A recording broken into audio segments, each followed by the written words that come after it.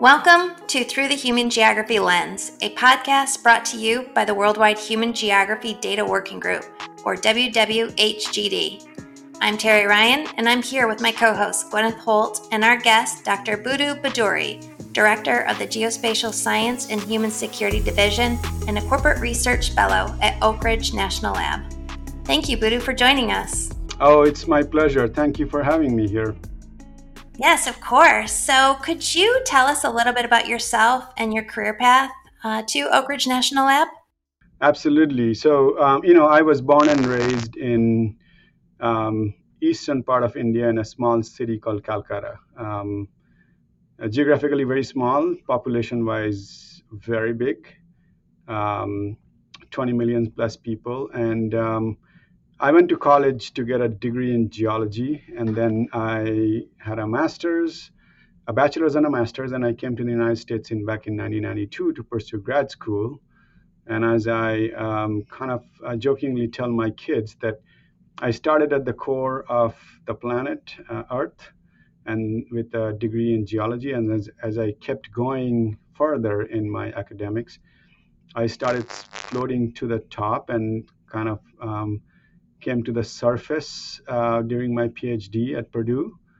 And I was looking at geomorphology and surficial processes and human impacts on watersheds and looking at satellites. So I went all the way from the core of the Earth, then the mantle, all the way up to the space looking down. So it was a fantastic, wonderful journey learning about how the planet was formed, how it operates under the surface, how it operates on the surface, and how we observe it from space far out.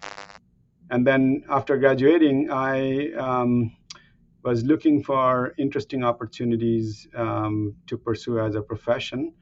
I had several work in industry, work in GIS industry, in consulting, become a professor at an urban university, and then there was this interesting opportunity to come and talk to people at Oak Ridge National Laboratory. And I have never been to Tennessee before, and I learned a little bit about what the lab does. But it was a very intriguing choice, and I came down and I spent a day, and I fell in love with this place. So I ignored all the other ones and signed up to be a research scientist here with a plan of living in 2 years and going to the East Coast and being close to friends and family.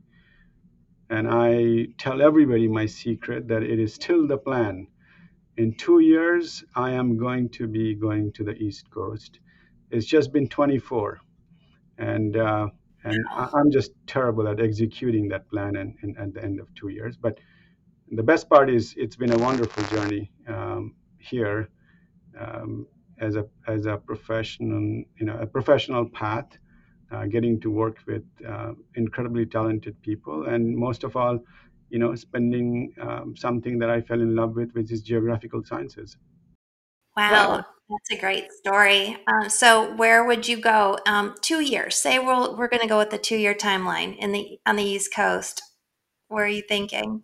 That's a great question. I think the coast has become a little more flexible.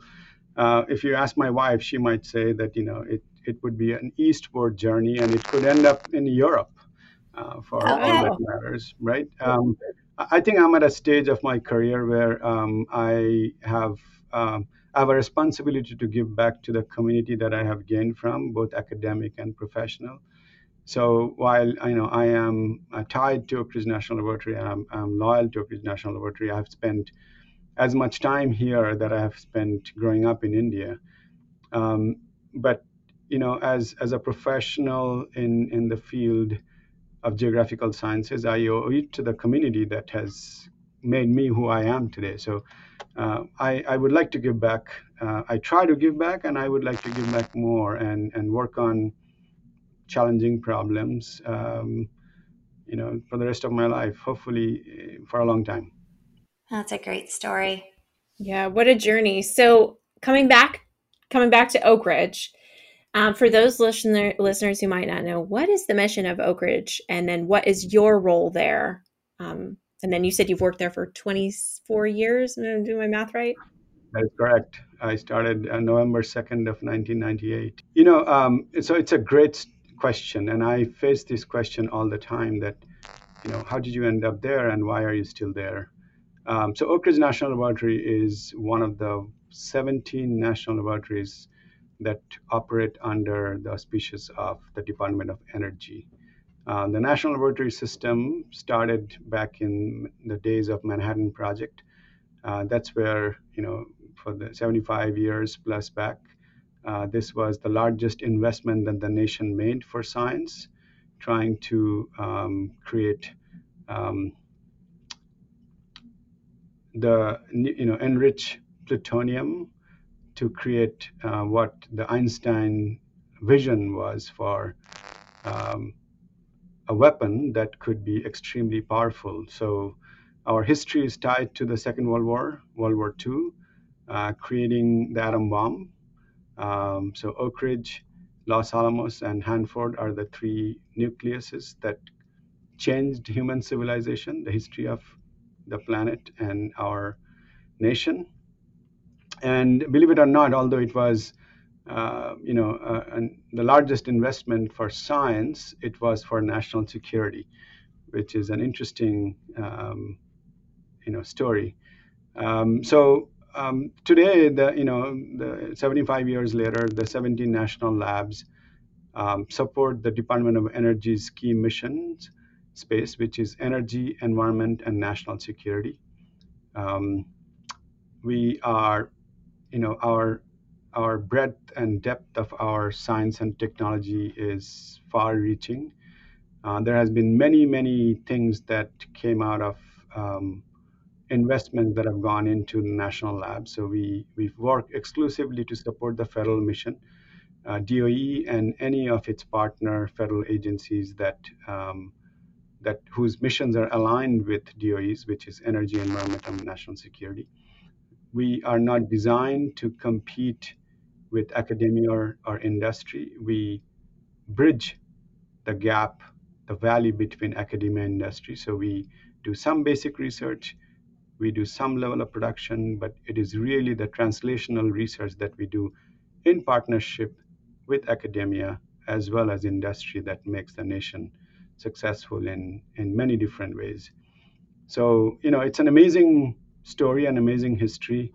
I did not know till I came to Oak Ridge that the fact that the Y chromosome creates dictates the gender of a baby was first discovered at Oak Ridge Oh, wow. as part of the nuclear um, mission looking at mouse genomes. Um, the whole history of cancer radiation treatment came out of the nuclear research that started at Oak Ridge on mice. And even today, we produce very important isotopes that go and serve the medical industry as well as agencies like NASA for sending the rover to Mars and how the isotopes generate energy for the Mars rover to operate on the Mars surface. It's an incredible history, an incredible investment from the nation to bring talent for the last 75 years from all over the world who come and do amazing work every day to change lives across the planet. Today, probably we are also known for the largest supercomputer that the nation has. We are the largest computing complex in the world. And one of the reasons we have been able to make such incredible impact on the human geography community is, our coexistence with, our colleagues in computing and scalable computing that have allowed us to understand how do you use these very large machines for the geographical sciences and bringing that for creating solutions across the board of DOE's mission. So um, it's a special place. Everybody should make it a point to come and see us sometime. Wow, that is incredibly broad mission and what a deep and rich history. I mean, I'd love to come visit sometime.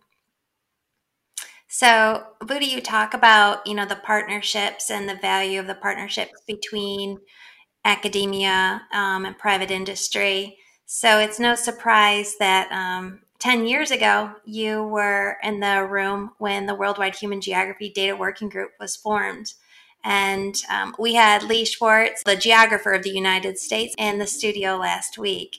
And I talked to him about the fact that I just ran across that sign-in sheet from that very first meeting that we had where we really formulated the vision of the WWHGD. So in your 10 years of being a member, and I think I've seen you at every single event we've had, what value have you found with the partnership with the WWHGD? I really appreciate that question because I do remember the invitation from Lee and John Gulgazian at that time, who was the director of Source. And the other person who was instrumental was Liz Lyon. And every time I walk through Ronald Reagan Building and I look at that room, I think of WWHGD, the inception, the first meeting. That's awesome. It's been a fantastic journey for the last decade or so. I should also acknowledge that, there is one person who I would attribute a lot of credit for is Steve Allness. He was another person in NGA at the time, in NGA Source. And Steve did this remarkable job of creating the high field community, which is the Homeland Infrastructure Foundation level data community that built a very strong and broad partnership across the public and private sector, including, academia and national lab for the nation following the 9/11 crisis that we had. That kind of served as the underlying motivation for scaling something for the whole world. And so that's, Steve, we should not forget Steve and his work in making that a successful journey that inspired all of us to take this thing on. There is some success in being able to work in an area, but the bigger success lies in when you have been able to create a community that sustains itself, that speaks to the impact of a particular domain or a particular topic. And we all felt in that, that day in that room that, the time will be the biggest test for us, whether this will sustain itself and create a community around it, which will, feed from each other and enrich each other and form partnerships and keep demonstrating new innovations and creativity in the field. So, I'm incredibly proud to be and honored to be part of that community that, 10 years down the road, we are talking about it, and that WWHGD stands broader, stronger, and more vibrant than the number of people who started that in that room. Yeah, thank you for that answer. And it's so wonderful to hear those names again. Certainly Steve Allness, he really did have this great vision, and I hear he's retired now. I think enjoying life in Florida. Yes, so maybe he'll be able to spare 20 minutes and listen to this podcast, because I'd really like him to hear this and maybe relive some of those days when the Highfield, as you say, a wonderful community still going strong today. And then, of course, the Worldwide Human Geography Data Working Group, over 5,000 members, cataloged 5,100 data sources that's openly available and able to be shared throughout the community. So it's a great testament to the work and the people who were there on that first day. Yeah, and part of those partnerships, part of the strong partnership, I guess I should say, that we've had with you and Oak Ridge Budhu has been back in 2018, the WWHGD partnered with the Urban Dynamics Institute that you were leading at the time to organize the Human Geography Dimensions of Energy Access and Use Symposium. It was hosted at Georgetown University. Can't believe this is 4 years ago already. Does not seem like that long ago. But we talked a little bit about why partnerships are so important, but can you talk about why partnering on this particular topic to discover data was so important? I want to thank you for that question because there is a strong history behind the connection of geographical sciences or geospatial science with the nation's energy mission. Um, as I mentioned, that when Manhattan Project started back in the early 40s, um, in all my years at Oak Ridge, one of the things that I have always asked that why did geographical sciences become part of the Department of Energy's mission, or why did this kind of activity started here? Um, the secret lies, which took me years to uncover, is if you go to the National Buildings Museum across the street from the Keck Center, there is a special exhibit on the Manhattan Project. Okay? And there are these incredible maps that um, are hung and displayed at that place that explains the first use of so-called what we later um, called GIS in terms of site selection. So where would you want to put um, these facilities? So it was not just by accident that these three locations were chosen: Oak Ridge, Tennessee, Los Alamos, New Mexico, and Hanford in Washington State. If you go and look at those maps, you realize that what we do it as a middle school exercise about siting analysis. That's what had to be done to create these three locations or to choose this location. So at the time, probably people didn't think that they were running geographical analysis. They were just trying to pick the best spots to execute that mission. But today, looking back, it was nothing but how geographic data and the same constraints that we use for geographical analysis, were foundational to this critical mission for the nation and for the world, right? So if you fast forward, there are incredible examples of how geographical sciences have benefited the nation's energy mission. Renewable energy, where do you find wind energy? Where do you find solar energy? Where do you find hydropower? Where are the streams with medium potential that you can go exploit to increase your hydropower? Where do you grow bioenergy crops to increase your renewables? These are all geographical questions, and they have a strong impact. But I also want to tell you that how the energy mission enriched the geographical sciences, the questions, because people are the ones who drive energy demand and energy consumption, right? The humans. And that is where the strong ties of human geography is. I always used to, when I would give talks and seminars, I always used to, very jokingly say that, that one of the easiest ways to deal with the climate and the transportation challenges for the world and the nation is we all stayed home. And because that would instantly, I never thought that would almost become reality. And you instantly got to see the impact, right? The environment Absolutely, cleaned up, right. you could see better, the air quality improved. But it has different kinds of consequences if we all stay home, but which we as a species are not designed and programmed to stay at one spot. We move. We move because of curiosity, and that's what creates the demand for energy, right?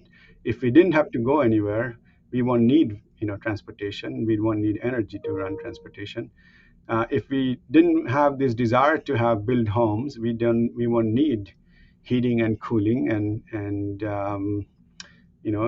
all these lights that we put on our homes. So the human activities on the surface drives the energy mission, right? So that's the effect of human geography on the nation's energy mission, because we are trying to meet those energy demands and consumptions and productions from just looking at the definition of human geography is how the humans on the planet, surface of the planet, how we impact the surface, and in return, how the surface of the earth impacts our behavior, right? So, which is an interesting concept, because some things we can explain of how, if you live in a mountainous region, how we build our homes to be more energy efficient. And this is where we learn about the A-frame, so the snow will not stay on your roof, and your roof will collapse. um, these are essentially a connection between energy and human activities. But at the same time, we also cannot explain why we want to drive a Hummer in Indiana. Right. Right? So, but what I mean is that those are the human choices that dictate our energy demand and consumption and production patterns. So there is a very intimate relations between the energy mission and human geography, and it will never go away. So that's part of the reason it's been a fascinating story. Yeah, and you bring up a couple of the data sources that I know we talked about during that event. Earth from space, black marble, mapping the electricity grid from space, looking at solar places where you can build, solar. So if you're interested, I just want to remind the audience, if you're interested in that event, the Human Geography Dimensions of Energy Access and Use, you can check it out on our website. There's a recording of the event. You can access all the speakers' presentations and then all of that data at www.hgd.org. Yeah. Thank you, Budhu, and thank you, Gwyneth. So, Budhu, we won't take much more of your time. I know we get to see each other next month at the GeoInt 2022 Symposium out in Denver, Colorado, and we'll be looking forward to seeing you and the rest of your team out there. Well, thank you. Thanks for having me, and I'm super excited to be out in Colorado and seeing everybody in 3D, which would be a wonderful experience again. Right. Yes, it's going to be great to actually see people again. All right. Well, thank you, Budhu. We'll see you soon. No, thank you.